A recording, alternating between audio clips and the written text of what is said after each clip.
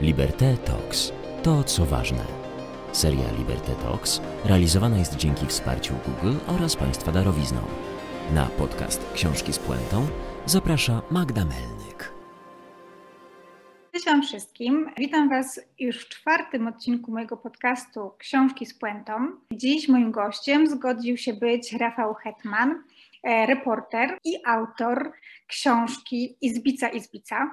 Zaprosiłam Rafała na to spotkanie i rozmowę ze mną, ponieważ od kilku tygodni zrobiło się głośno na temat filmu Smarzowskiego, Wojciecha Smarzowskiego Wesele. Ja na ten seans przyszłam przygotowana, to znaczy przeczytałam właśnie książkę Rafała Hetmana i wydaje mi się, że to był bardzo dobry krok, ponieważ o ile książka Rafała jest przebogata i jeśli chodzi o źródła, do których dociera, jak i jeśli chodzi o rozmówców czy osoby, które w tej książce przedstawia, to z kina wyszłam mocno rozczarowana. Wiem, bo przed chwilą, może tak, dam się Rafałowi przywitać także i za chwilę... Dzień dobry, cześć. Więc tak, wiem, Rafale, bo już chwilkę rozmawialiśmy przed tą naszą tutaj rozmową nagrywaną, że Ty tego filmu nie widziałeś, nie oglądałeś go. Jednak to, co ja widzę, jakby taką ogromną różnicę pomiędzy tym filmem a Twoją książką, to, że Smarzowski o antysemityzmie polskim rozmawia w polskim gronie, natomiast czy też tylko jakby Polacy w tej dyskusji uczestniczą, natomiast Żydzi są taką kolorową dekoracją w tle. Natomiast to, co mnie w Twojej książce od samego początku chwyta za serce i raczej urzeka to jest złe słowo, ale po prostu wiem, że to będzie dobra lektura, to fakt, że już na pierwszych kartach Twoim bohaterem jest Żyd, Ty mu dajesz, jest pełnowymiarowy, jest osobą, za którą się wspaniale podąża i co więcej, to, co niesamowicie mi się w tej książce podoba, to, że właśnie Ty nie tworzysz właśnie takich, raczej Żydzi to nie są dla Ciebie dekoracja, która tak jak te owce na rzeź bezimienne szły do tych wagonów, tylko nie, ten chłopak miał charakter, był w stanie uciec, był w stanie się ukryć, uczestniczył w powstaniu w Sobiborze, o którym bardzo mało się mówi, ale jest to powstanie bardzo ważne. I jeszcze rzecz, która mi się niesamowicie bardzo podobała, to, że wrócił do siebie i chciał zemsty. I to jest rzecz, absolutnie bardzo rzadko się o tym mówi, ale to było dla mnie wyzwalające, że takie postaci tutaj przedstawiłeś w tej książce. Więc ja Ci troszeczkę chciałabym oddać już teraz głos, żebyś trochę może opowiedział o tym, dlaczego tak chciałeś, dlaczego właśnie tak postąpiłeś, dlaczego takie postaci stworzyłeś i dlaczego w temacie o antysemityzmie polskim postanowiłeś, że jakby Żydzi sami też są ważni, że oni nie muszą być zredukowani do takiej dekoracji, o której rozmawiamy w trzeciej osobie. To było właściwie już od samego początku dla mnie jasne, że ja muszę tę opowieść, opowiedzieć ją z perspektywy izbickich Żydów, albo części izbickich Żydów, albo właśnie takiego głównego, jednego bohatera, jakim jest Toy Blat, o którym właśnie powiedziałeś, że podążamy niemal przez całą książkę za nim.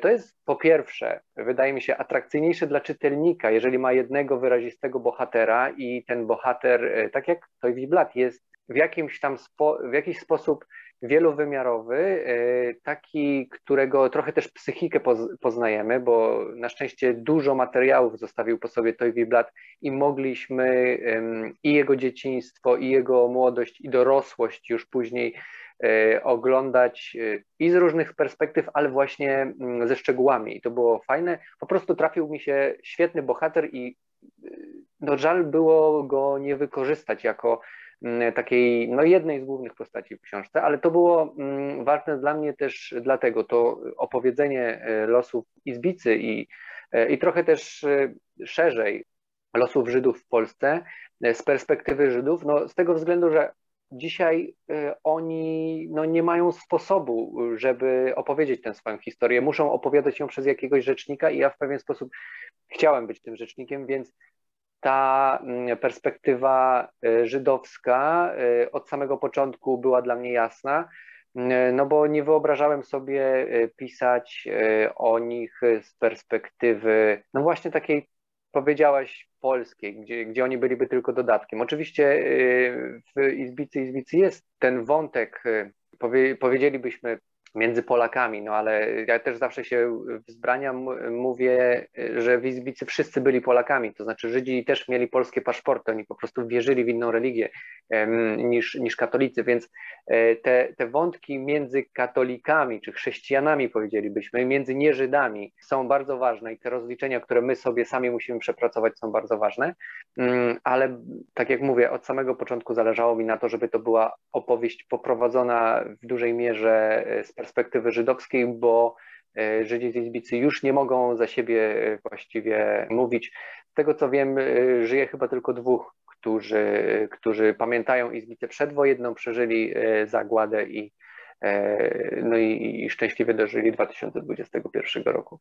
Więc taka będzie odpowiedź na Twoje pytanie i wydaje mi się, że to jeszcze, o czym wspomniałaś, że ci niektórzy Żydzi, którym udało się przeżyć zagładę, wracają do Izbicy, chcą w niej mieszkać albo wracają właśnie po to, żeby w jakiś sposób się zemścić, to też było dla mnie bardzo ciekawe, ten wątek zemsty, tego gniewu. Jest taki rozdział Gniew, który o tej zemście i chęci jakiegoś odwetu opowiada, odwetu w różny sposób, nie będę zdradzał tak dokładnie, o co chodzi, ale ten wątek był dla mnie osobiście zaskakujący i też rzeczywiście zorientowałem się, że ja wcześniej chyba nie czytałem takiej książki czy artykułów, jakichś opracowań o powrotach Żydów, którzy chcieli się mścić i którzy pałali rządzą właśnie odwetu. No więc musiałem zamieścić go w książce, z tego też względu, że on pokazuje, ten rozdział i te wątki pokazują o wiele szerzej to, czym była wojna, czym była zagłada, jakie ze sobą niesie konsekwencje i wydaje mi się takie szersze już ujęcie tematu Izbicy, czyli od początku powiedzmy XX wieku, gdzie mniej więcej zaczynamy, do czasów wojny, wojnę i po wojnie i to, co się działo nawet w XXI wieku, to takie szersze, te szerokie czasowe ramy, one pokazują właśnie tą zmianę w ludziach na przykład, w bohaterach, za którymi podążamy, którzy właśnie raz są dobrzy, raz są źli, raz są ofiarami, a raz są katami i właściwie niewiele jest postaci takich jednoznacznych, czyli jednoznacznie dobrych i jednoznacznie złych. Mamy jednoznacznie dobre chyba postacie to znaczy matki i córki pań Bawiarzowych, które uratowały Hanna Lisa i one są wyłącznie dobre i wyłącznie złych mamy Kurta Engelsa i Klema, który jest jego pomocnikiem, którzy są wyraźnie źli, a wszyscy inni raz są po stronie dobra, raz są po stronie zła, raz być może są też neutralni, ale ta neutralność też ma swoje konsekwencje, więc mi bardzo, bardzo zależało, żeby pokazać właśnie to, że w różnych czasach, w różnych momentach, w różnych sytuacjach my zachowujemy się tak i tak.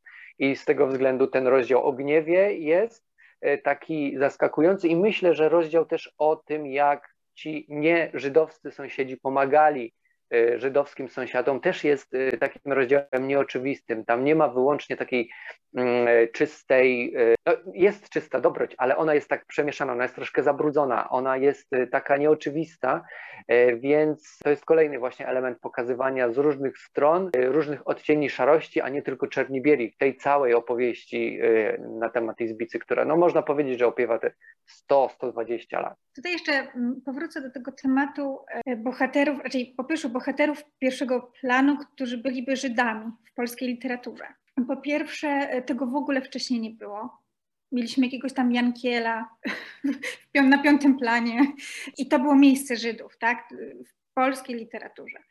Natomiast ostatnio ja sama obserwuję pewien taki fenomen, bardzo dobry, bo jest to fenomen jednocześnie właśnie wychodzenia z tej niepamięci, tak, dawania tym ludziom w literaturze charakteru osobowości, złożoności i dzięki temu bardziej rozumiemy, że rzeczywiście ta Polska kiedyś była wielokulturowa, wielowyznaniowa. I tutaj mówię o czy księgach Jakubowych, Tokarczuk, czy choćby Królu, nie tylko jako książka, ale także fenomen serialu, bo wiadomo, że serial ogląda dużo więcej osób niż czyta książkę, prawda? I myślę, że to jest bardzo ważny proces, oddawanie jakby tej pierwszoplanowości, tak, tego pierwszego planu bohaterom żydowskim. Czy tak jak ty powiedziałeś, się tym bardzo zgadzam, tak? Czy też Polakom mojżeszowego wyznania. Też można było ich tak nazwać. I dlatego wydaje mi się, że ta książka jest niezmiernie cenna, ponieważ oni czynnie uczestniczą w tej dyskusji,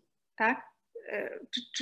Tak, ale to, wiesz co, z drugiej strony, to oczywiście ja oddaję głos tym żydowskim mieszkańcom Izbicy przede wszystkim, albo okolic, ale tak się teraz zacząłem zastanawiać w trakcie tego, co mówiłeś, no, że ja jednak nie jestem wyznania mojżeszowego i jednak mam swoją jakąś tam perspektywę nie żydowską, więc być może w jakiś sposób zniekształcam ich perspektywę, ich punkty widzenia, przesiewam ją przez siebie, więc ona jest też być może trochę inna, ale jednak staram się być jak najbardziej rzetelny i mówić po pierwsze z ich perspektywy, bardzo często mówić ich słowami, czy cytując, czy też próbując opowiadać podobnie jak oni, bo na przykład mam takie sceny, w których inny żydowski bohater z Izbicy mówi, że kiedy wrócił po wojnie, właśnie po ucieczce z Sobiboru do Izbicy, idąc ulicami Izbicy, trząsł się ze strachu. I u mnie jest też w książce dokładnie to sformułowanie, że Fischer-Białowicz trząsł się ze strachu, coś takiego, tak mniej więcej. To znaczy, jeżeli w źródle miałem jakąś taką emocję, którą ktoś zostawił w swojej relacji, czy to wpisanej, czy wmówionej, to ja bardzo często, nawet używając tej narracji mojej, autora, stosowałem te słowa, których oni używali. Czasami nawet w procesie redakcyjnym redaktor mówił, czy redaktorka, bo miałem Tomka Zająca i Magdę Budzińską, dwóch redaktorów, tak pytali, czy to słowo można jakoś zmienić, bo ono tutaj może jest troszkę koślawe, troszkę wystaje z tego tekstu. Ja mówiłem, no ale on tak dokładnie powiedział, że trząsł się ze strachu, albo że coś w taki sposób czuł. Zostawmy to i zostawialiśmy wtedy, bo takie było pochodzenie tego sformułowania w tekście. Nie, to jest też bardzo ciekawy wątek, który poruszasz, to znaczy właśnie w jaki sposób ta książka została napisana. To jest rewelacyjne. Wiesz, od pierwszych słów, kiedy to już się po prostu widzi się tą osobę starszą, sposób tej narracji, takie powtarzanie, prawda, tych zdań, co trzecie zdanie, konstruowanie tych myśli bardzo, bardzo takie charakterystyczne, prawda, dla ludzi, którzy już tam mają ileś tych dekad na karku. I ty to niesamowicie z jednej strony odtwarzasz, a z drugiej strony sprawiasz, że każda z tych osób jednak zachowuje swoją odrębność, swoją indywidualność poprzez właśnie zachowanie tego języka.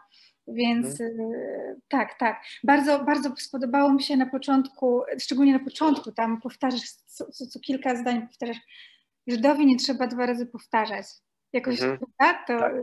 Nie trzeba powtarzać, tak. Tak, i to fantastyczne, naprawdę. Wydaje mi się, że tak stylistycznie świetne zagranie, to tak nieładnie powiedziane, ale rzeczywiście... Nie, tak, to jest pewna gra, taka świadoma, nie? Zwłaszcza, że jeżeli jakaś fraza pojawia się, czy to właśnie powtarza się w tekście, czy na przykład jest oddzielona w jednym akapicie, na przykład jest jedno zdanie, to po to, żeby ono się rzuciło na przykład w oczy, to jest właśnie zagranie, to jest jakaś gra z czytelnikiem, nie mówię, że nieczysta, bo to może też tak brzmieć, że zagranie to jest w jakiś sposób nieuczciwe, ale to jest taka próba jakiejś takiej stymulacji wyjątkowej, akurat właśnie tymi konkretnymi zdaniami, które chciałbym, żeby się w pamięci pozostały, nie? Tak jak na przykład w rozdziale Paul Oberländer jest zdanie, bo my już wszystko wiemy chyba, coś takiego, nie?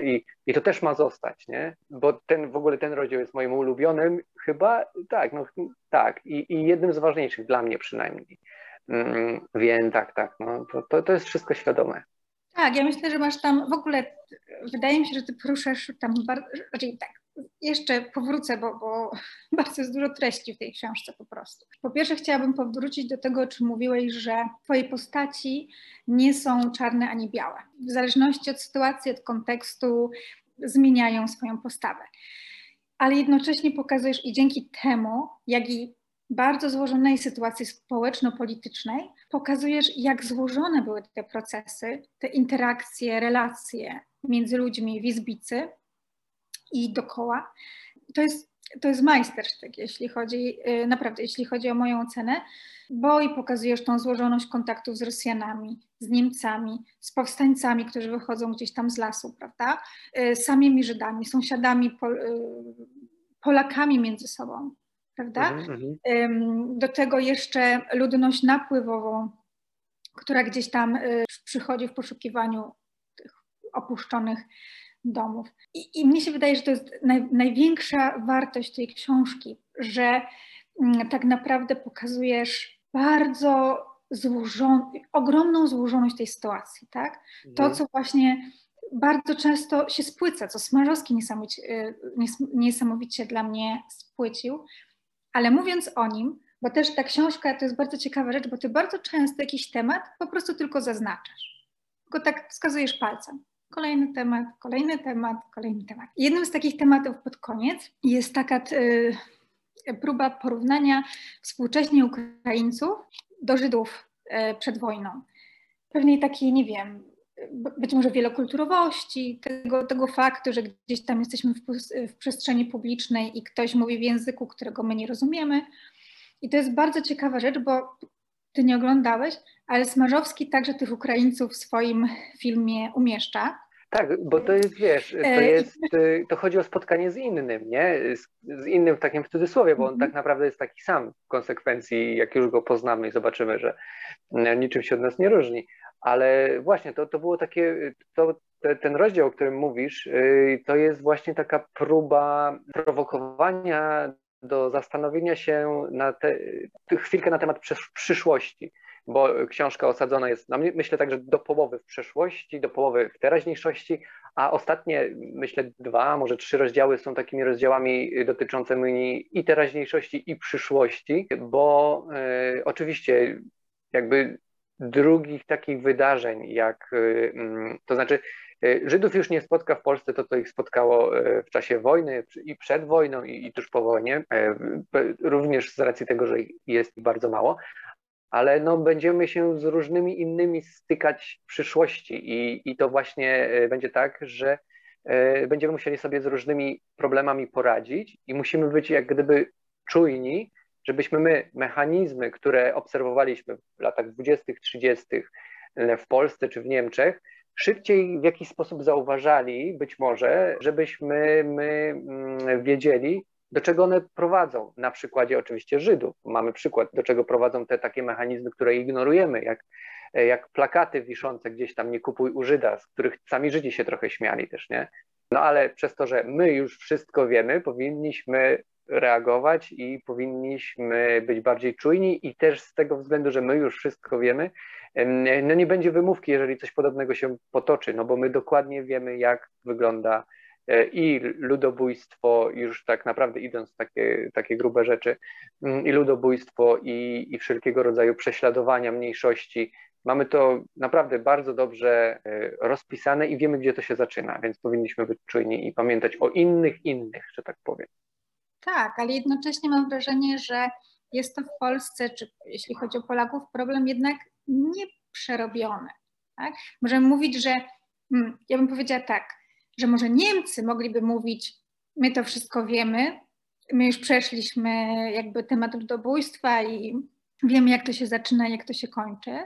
Natomiast twoja książka pokazuje, że Polacy byli po łokcie, że tak powiem, ubabrani w tym samym procesie, natomiast się tego wypierają, tak? Nas tam nie było. My tego nie robiliśmy. Generalnie byli Żydzi, nie ma Żydów. To się tak stało. No i to wypieranie trwa na tej zasadzie, że nie dosyć, że Polacy zawsze byli antysemitami, to ten antysemityzm, czy też te nastroje antysemickie rosną strasznie w ostatnim czasie, zyskują na sile. wszystkie organizacje jakieś takie nazistowskie, faszystowskie także, prawda, zaczynają rosnąć, zaczynają wpływać na jakiś taki mainstream. Tak, tak. To jest dla mnie przerażające i to zresztą u Smarzowskiego w sposób bardzo dosłowny, bo Smarzowski bardzo lubi tam po prostu siekierą operować, ale on to wszystko pokazuje, prawda? Pokazuje te wzmożone nastroje, których jesteśmy świadkami na co dzień. I jak ty to widzisz, jak to odbierasz? Nie no, oczywiście też widzę i widzę, że te nacjonalistyczne, takie ksenofobiczne postawy są właśnie, tak jak powiedziałeś, wchodzą do mainstreamu i przez, myślę, wiele lat, nawet jeżeli one gdzieś tam się pojawiały, to pojawiały się tak w sposób taki trochę wstydliwy, powiedziałbym. A dzisiaj już coraz mniej wstydliwy, coraz śmielej to wchodzi do jakiejś takiej głównej narracji i to właśnie, to nie musi chodzić o Ukraińców, może chodzić na przykład o uchodźców, którzy teraz koczują gdzieś tam przy białoruskiej granicy i to się będzie powtarzać. I znowu wracam do tego, że będziemy mieć do czynienia z tym innym na różne sposoby i to będzie historia wracająca co jakiś czas, więc nawet jeżeli nam się wyda, że jeden problem w jakiś sposób rozwiążemy, no to na pewno przyjdzie drugi, bo jednak ten XXI wiek będzie stał pod znakiem wielkich migracji, wielkich grup z różnych kontynentów na inne kontynenty na przykład. I to nie tylko ze względu na sytuację polityczną, ale również na zmiany klimatu, które wymuszą migrację i będziemy mieć naprawdę bardzo, bardzo duże problemy, to znaczy może nie problemy, a może właśnie zadania do rozwiązania, bo teraz to jest przedstawiane w formie problemu, a tak naprawdę to jest przede wszystkim zadanie do rozwiązania, przed którym nie będziemy w stanie uciec. I w sumie jeszcze nawiązując do książki w tym kontekście, książka też ma w sumie troszkę taką kolistą konstrukcję. Ostatni rozdział trochę nawiązuje do tych pierwszych rozdziałów i to też ma sugerować właśnie kolisty kształt różnego rodzaju procesów historycznych. Jasne, pewne takie kontinuum.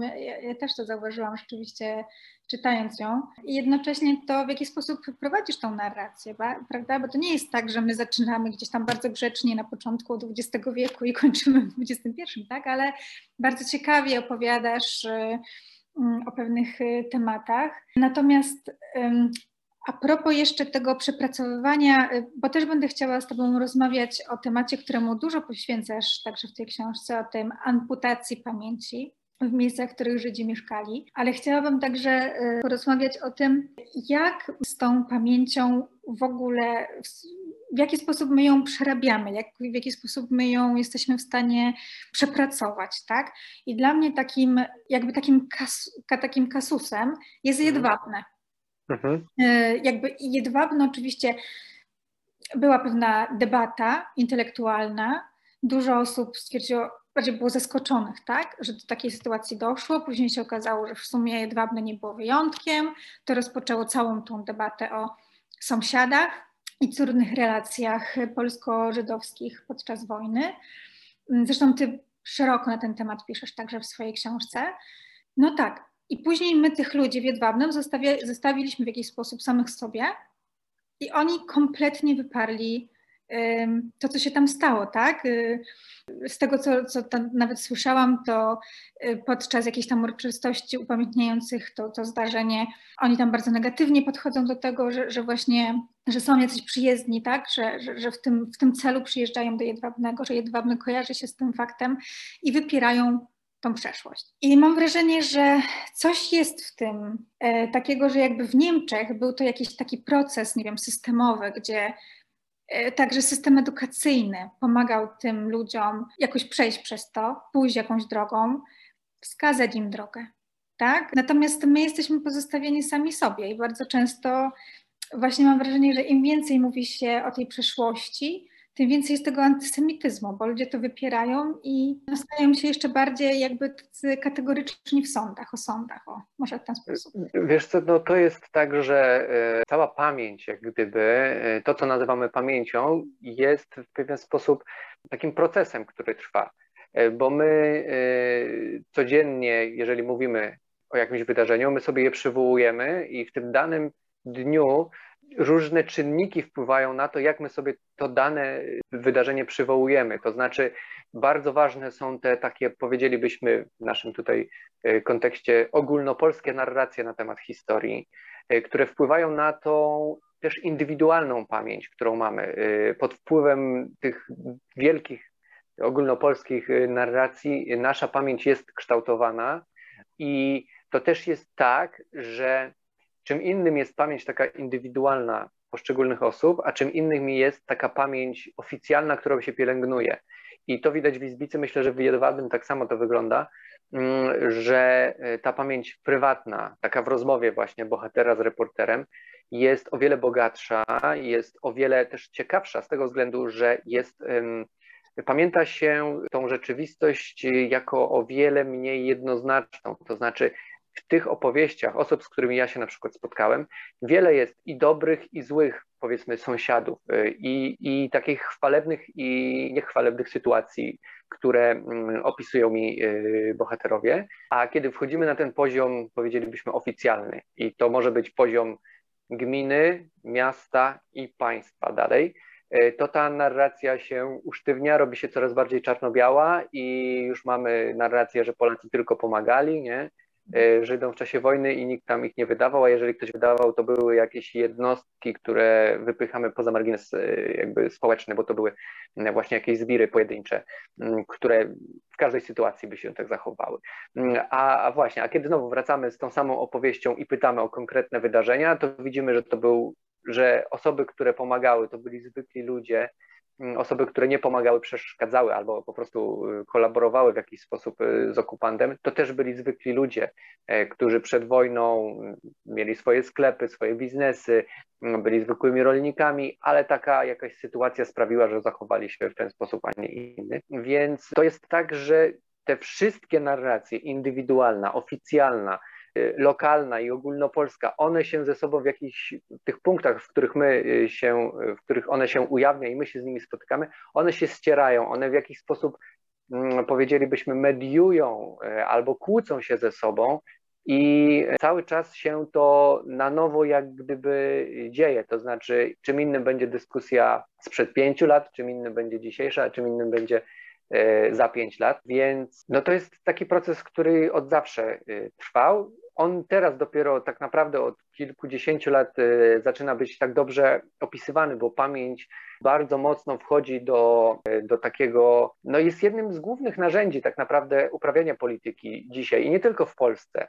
I z tego względu też naukowcy się bardziej interesują pamięcią i lepiej ją badają i też lepiej ją rozumiemy. Stąd teraz możemy powiedzieć, że pamięć nie jest czymś jednym, co mamy i co być może zmienia się tylko w ten sposób, że zapominamy jakiejś rzeczy, ale pamięć tak naprawdę jest konstruowana na bieżąco z różnych elementów, które mamy wokół siebie i tej konstrukcji dokonujemy my indywidualnie albo właśnie instytucje jakieś, które mówią, że się pamięcią zajmują, dbają o nią jakoś albo może wręcz przeciwnie, nie dbają. W ogóle poruszasz taki bardzo ciekawy temat, w ciekawy sposób też o tym zacząłeś opowiadać. Wczoraj się nad tym zastanawiałam, bo no mam właśnie Twoją książkę przed sobą. Ostatni podcast miałam poświęcony Wyspie Wolin i z Piotrem Oleksem rozmawiałam o takiej tożsamości lokalnej i dochodzę do wniosku, raczej takie po prostu miałam przemyślenie szłamącą, że my jesteśmy tym pokoleniem, które bezpośrednio spędzało bardzo dużo czasu z naszymi dziadkami, którzy przeszli wojnę, czy też jakieś takie zdarzenia okołowojenne, dajmy na to. I oni wreszcie mieli czas, żeby usiąść i zacząć o tym wszystkim opowiadać. I ja miałam bardzo, wracając już stricte do tematu Żydów, to ja miałam bardzo dużo opowieści mojej babci o Żydach w Łodzi. Jak to było, jak żyli, jak zniknęli nagle, tak? Jak to się działo, jak ten proces zachodził i co ona czuła w związku z tym, co się działo wokół niej. Była wtedy nastolatką. Przed tym rozmową naszą tutaj też powiedziałam Ci, że jeden z moich dziadków pochodził z Podkarpacia i tam jeżdżąc na wakacje też od tych starszych jego sióstr, bo to były takie stare panny, one też miały potrzebę opowiadania o wielu procesach. Mówiły o jakichś Żydach zakatowywanych gdzieś tam. Ja byłam małym dzieckiem, ale one miały tą potrzebę właśnie opowiedzenia, wreszcie przyszedł taki czas, że miały taką potrzebę opowiedzenia tego mnie. Ja z nimi dużo czasu spędzałam. I mam wrażenie, że my jesteśmy tym pokoleniem, bo wiadomo, na początku nie mieli czasu, tak? Oni musieli pracować, dzieciaki do przedszkola, później ta praca i to pokolenie naszych rodziców jakby było, jakby posiadało, mogłabym powiedzieć, tą wiedzę tylko ze szkoły, tą, o czym ty mówisz, tą taką oficjalną, prawda? A my nagle wychowani, mam wrażenie, że my jesteśmy tym pokoleniem wychowanym na opowieściach naszych dziadków z całą tą gamą niuansów, która się z tym wiązała i którą ty właśnie przedstawiasz w tej książce. Właśnie z tych, ta nieoficjalna historia, która została nam opowiedziana w dzieciństwie, którą zostaliśmy gdzieś tam, chyba każdy z nas, albo osoby, które właśnie piszą te książki, właśnie mam wrażenie, że są tego gdzieś tam, jest to wyrazem, tak, tych naszych kontaktów bezpośrednich z tą historią w postaci naszych dziadków. Ale wiesz co, to dwa jeszcze takie procesy się zbiegły, myślę, w tym naszym, powiedzmy, pokoleniu. Po pierwsze, wiele osób podkreślało w rozmowach ze mną, że po upadku komunizmu ta przestrzeń, właśnie demokracja, wolność słowa sprawiły, że wiele osób się przestało bać mówić o tych rzeczach, bo za komuny nie można było. Najczęściej takie sformułowanie padało, za komuny o tym się nie mówiło, nie można było mówić. Nie wiadomo tak naprawdę dlaczego, bo ja próbowałem dopytywać też konkretne osoby o konkretne przyczyny dlaczego. A to było takie po prostu, nie można było mówić. Pan nie rozumie, nie można było mówić, nie? I tyle. A druga rzecz, no po prostu czas mija i ta perspektywa, ten duży dystans, który osoby opowiadające zyskują, trochę się mniej boją, bo już nie ma na przykład tych, którzy robili te złe rzeczy i mogliby się w jakiś sposób odgrodzić, zagrozić czymś. To też sprawia, że można mówić. Jedna pani nawet mi powiedziała w rozmowie, to chyba nawet jest w książce w jednym rozdziału, teraz to już można mówić, nie? Że tak już dużo czasu upłynęło, że już można powiedzieć te wszystkie sprawy, które wcześniej były być może wstydliwe albo właśnie takie nie tyle wstydliwe, tylko mogły wywołać kłopoty dla tych osób, które by opowiadały. Nie? I może to też jest jakaś taka forma, jak przepracowujemy traumę, prawda? Bo wiadomo, że są to zdarzenia traumatyczne, wysoce traumatyczne, to co się wtedy działo. Wtedy dochodzi do takiego zaburzenia tych relacji społecznych. To widać po tych powrotach, tak? Gdy ci chłopcy się w tej wiosce pojawili, to zabicie ich było bardzo proste. Raczej w sensie oni wiedzieli, że do tego może dojść. Po prostu nawet w biały dzień na ulicy. I jakby później te relacje takie, to wszystko jakby musi czas upłynąć, żeby to znowu wróciło do jakiejś takiej normalności, że wiadomo, że po prostu nie można człowieka tak, no to jest znany już też opisany bardzo dobrze proces takiej, powiedzielibyśmy jednym słowem, demoralizacji związanej z wojną, która te wszystkie normy społeczne wywraca do góry nogami i sprawia, że na przykład właśnie wartość życia ludzkiego bardzo, bardzo spada, bo łatwo w czasie wojny można było kogoś zabić i to też nie jest tak, jak na przykład, dobrze o tym napisała Magdalena Grzebałkowska w swojej książce 1945, że 45 rok to nie jest po prostu pokój i zaczynamy życie od nowa, tylko to był proces przejścia, mniej więcej 2 lata takiego naprawdę strasznego chaosu, w którym ta trauma się pogłębiała, bo niepewność jutra była być może nawet większa niż w czasie okupacji niemieckiej w niektórych miejscach, czy miasteczkach, regionach. Więc tak, no, ta demoralizacja to będzie słowo klucz w tym kontekście, o którym powiedziałaś. Dokładnie. Więc, ale chciałabym wrócić teraz do tego tematu pamięci, niepamięci. Bardzo mi się spodobało to użyte przez ciebie słowo amputacja. Amputacja pamięci o sąsiadach, o Żydach, którzy bardzo często licznie mieszkali w danej przestrzeni. No w przypadku Izbicy to było chyba 93% całej ludności tego miejsca, prawda? Ale ja powiem ci, że taka zainteresowana tym tematem, wiedziałam, że dziś będziemy rozmawiać. Wczoraj byłam na spacerze. Tutaj w Łodzi mamy taki park, który został stworzony po wojnie, ponieważ wcześniej była to dzielnica żydowska, która zupełnie została spalona przez Niemców.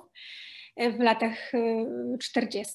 I w tym parku, to jest Park Śledzia, tak się nazywa, Staromiejski albo potocznie Park Śledzia, stoi pomnik Mojżesza. I ja się nad tym zastanawiałam, no i podeszłam, bo mówię, no tak, ty mówisz o tej pamięci, mówisz o tych wszystkich pomnikach, często do tego wracasz. Ja mówię, też sobie podejdę, przeczytam, co tam jest napisane z tyłu. I okazało się, że ten pomnik postawiony został dopiero w 1995 roku. No i właśnie jest jakaś tam w ramach takiej pracy fundacji, która miała właśnie tą przestrzeń w jakiś sposób upamiętniać, tak, że tutaj rzeczywiście Żydzi mieszkali. Ale tak sobie pomyślałam, czyli co, do 1995 roku nic, po prostu nic, żadnej informacji na ten temat.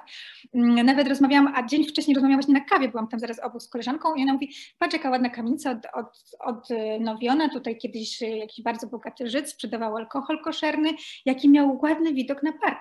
Ja mówię, słuchaj, nie, tu tego parku nie było, a ona tego nie wiedziała. Czyli nasza wiedza na temat Żydów, tego jak wyglądało nasze miasto przed rokiem 1939 jest nadal bardzo małe, jeżeli się ktoś tym nie interesuje na własną rękę. Tak, ale w Łodzi i tak macie super, bo macie większą świadomość, macie gminę żydowską, macie wiele więcej organizacji, które mogą dbać o taką pamięć, a w małych miejscowościach no nie ma tych rzeczy. Izbica, która przed wojną była właśnie tak w ponad 90 kilku procentach żydowska, nie ma w niej Żydów, żaden Żyd nie mieszka teraz w Izbicy, więc o wiele trudniej dbać o tą pamięć, ale no znowu, tak jak piszę w książce, sytuacja Izbicy nie jest odosobniona, bo różne miasta w podobny sposób podchodzą do tej przeszłości żydowskiej. Izbica jest takim specyficznym, można powiedzieć, miejscem, bo tam było właśnie ponad 90% tej społeczności żydowskiej, ale nawet w miastach, w których Żydzi stanowili 60-50% większych niż Izbica, ta pamięć jest albo całkowicie zatarta, albo właśnie gdzieś tam marginalnie wspomniana. Już nie pamiętam, jakiego miasta to dotyczyło, ale miasto urosło dzięki fabrykom, różnego rodzaju fabrykom i zakładom przemysłowym, w których wszyscy właściciele praktycznie byli Żydami, ale nie wspomina się o tym, że ta żydowska społeczność też była duża, ważna i ona właściwie sprawiła, że miasto się rozrosło. Tak jest, niestety. Ta pamięć jest bardzo zatarta. Dzisiaj to, co mnie cieszy, na przykład jeżeli chodzi o Izbicę, to piszą do mnie czytelnicy i mówią, że okej, nie jestem z Izbicy, przeczytałem twoją książkę, ale to mnie pociągnęło do tego, żeby sprawdzać historię mojej miejscowości. Co tam u mnie było? Mogą być to Żydzi, mogą być to Niemcy na przykład, czy Ukraińcy, bo różne mamy miejscowości. I ta książka, dzięki temu, że jakoś tam prowokuje do refleksji, sprawia, że ktoś tam coś zaczyna sobie sięgać i szukać tej zapomnianej historii. To jest super. Jest też są chyba takie dwa najmocniejsze fragmenty w tej książce. To jest pierwszy, w którym ukazujesz te techniki, jakich Polacy stosowali, żeby znajdować ukradających się Żydów. Mhm. I to była po prostu straszne obrazy. A drugi bardzo ciężki temat to szukanie później złota, tak? W tych mogiłach, w których były zakopane dziesiątki, setki ciał. I to generalnie ten temat szukania tego złota bardzo mi przypomina troszeczkę Płuczki, tak? I ten reportaż. Tak, ten sam mechanizm praktycznie. Tak, ja nawet chciałem na początku trochę więcej na ten temat napisać, ale właśnie mówię, są Płuczki, to nie będę aż tak bardzo drążył tego tematu. Zaznaczę, że on jest, trochę go opiszę, ale można byłoby na ten temat więcej napisać. Tak. Ale jesteś też bardzo przekorny. Na sam koniec otwierasz mnie oczy na pewien taki proces. To jest taki symbol tej szafy, tego tam barona jakiegoś, tak. Którą jakiś jeden z twoich rozmówców sobie przyniósł z zakładu pracy. I jest to, rozumiem, że jakaś szafa z jakiegoś dworku lokalnego, tak. Zabrano do tego zakładu najpierw, a później on do tego domu sobie ją przyniósł. I to jest bardzo ciekawy mechanizm, który ty tutaj wprowadzasz, ponieważ ty jakby nie rozwijasz tej myśli, ty tylko ją gdzieś po prostu to tam jest. To tam jest. Tak, bo ona jest komentarzem do reszty, nie? Tak, i to jest ciekawe, bo to oznacza, że to nie chodzi tylko o tych Żydów, tylko chodzi o to, że ci ludzie jak mieli szansę, to po prostu brali wszystko zewsząd, prawda? Tak. Tak, no bo to trochę zdejmuje takie odium antysemickie z tych różnych działań, bo czasami one wynikały nie z tego, że ktoś właśnie miał coś do Żydów, tylko że sytuacja, powiedzmy, ekonomiczna w jakiś sposób go do tego zmusiła, bardziej lub mniej. Może chciał się po prostu dorobić, może chciał właśnie jakiś większy zysk uzyskać dodatkowo, ale mógł też po prostu nie mieć wyjścia, tak jak opisuje też sytuację jednego człowieka, który włamał się do opuszczonego już pożydowskiego domu i zamieszkał tam, bo jego dom został spalony w czasie wojny. Rodzina nie chciała go za bardzo trzymać z matką, z żoną, z dzieckiem, więc on po prostu siłą rzeczy, żeby jakoś rodzinie zapewnić byt, włamał się do tego domu. No i jest to dwuznaczna taka sytuacja, w której no jest jakiś czyn haniebny w pewien sposób, ale bardzo taki wynikający z potrzeby, takich podstawowych potrzeb życiowych, zapewnienia bezpieczeństwa i dachu nad głową rodzinie, więc i ta szafa, tego wątku nie trzeba było rozwijać, bo on jest właśnie takim komentarzem do tego wszystkiego, nie? Pokazuje też, że ludzie brali sobie inne rzeczy i że nie miało znaczenia, czy ktoś był Żydem, czy hrabią polskim jakimś. I to jest też ciekawe, bo od razu nagle zdaję sobie sprawę z tego, że tam naprawdę życie było bardzo trudne. I tu chodzi mi o Polaków, o Żydów.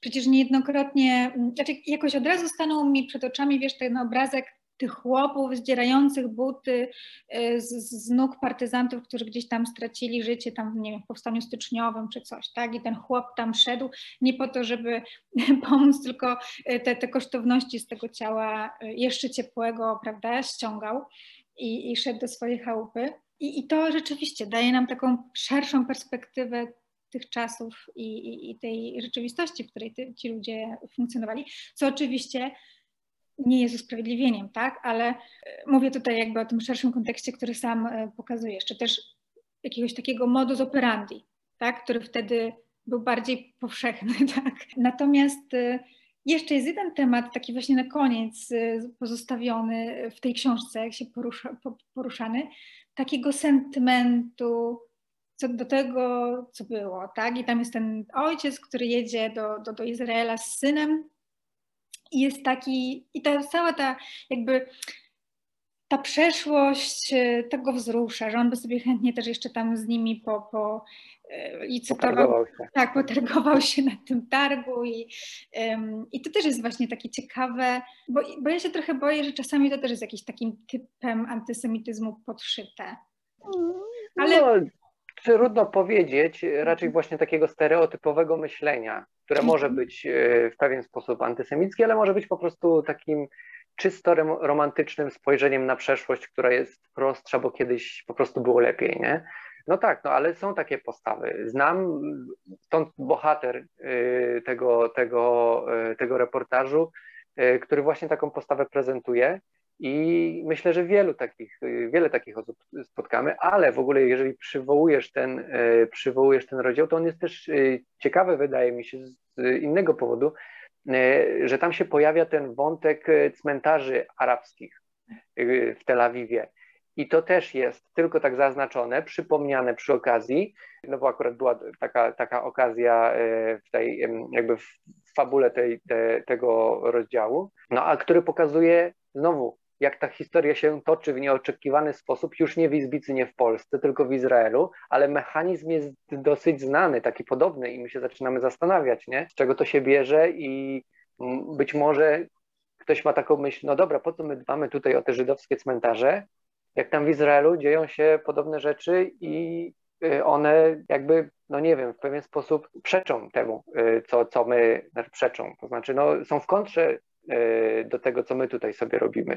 Więc no znowu, to chodzi o wytrącanie trochę też z takiego myślenia, takiego bardzo prostego, jednoznacznego. Oczywiście to, że ty jakby też zabierasz nam w podróż do Izraela, wydaje mi się jest bardzo też istotne, tak? Bo to pokazuje, że jednak Izrael jest krajem rządzonym przez opcję silnie prawicową, konserwatywną, która w dużej mierze powiela pewne schematy i pewne procesy, które się działy wcześniej.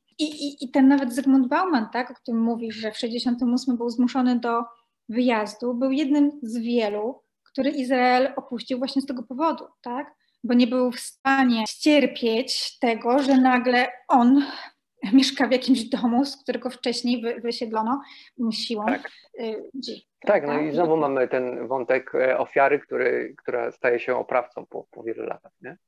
Czyli znowu mamy tą cykl, tą właśnie taką pewną zamknięty krąg, który także ty stworzyłeś, pisząc Izbice. No nic, ja muszę ci powiedzieć, że strasznie ci tej książki gratuluję, ponieważ wymagała ona strasznie dużo pracy. Wydaje mi się, że takiej źródłowej i ogromnego talentu pisarskiego i te dwie rzeczy się tutaj łączą i tematy bardzo trudne, bardzo złożone są napisane niesamowicie lekkim piórem, w sensie po prostu wspaniale się to czyta.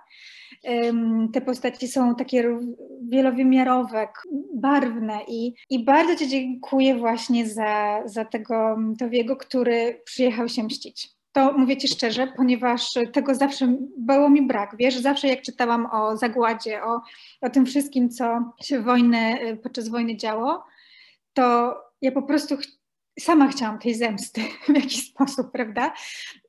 I jest mi jakoś tak jakiś kamień mi gdzieś tam z serca spadł, że tak było, że tak się działo, że wiesz, że tacy bohaterowie silni, prawda, którzy przeszli przez powstanie, powrócili i wiesz, super, no bardzo ci dziękuję, no niezwykle miło mi to słyszeć, że tak ci się ta książka podobała.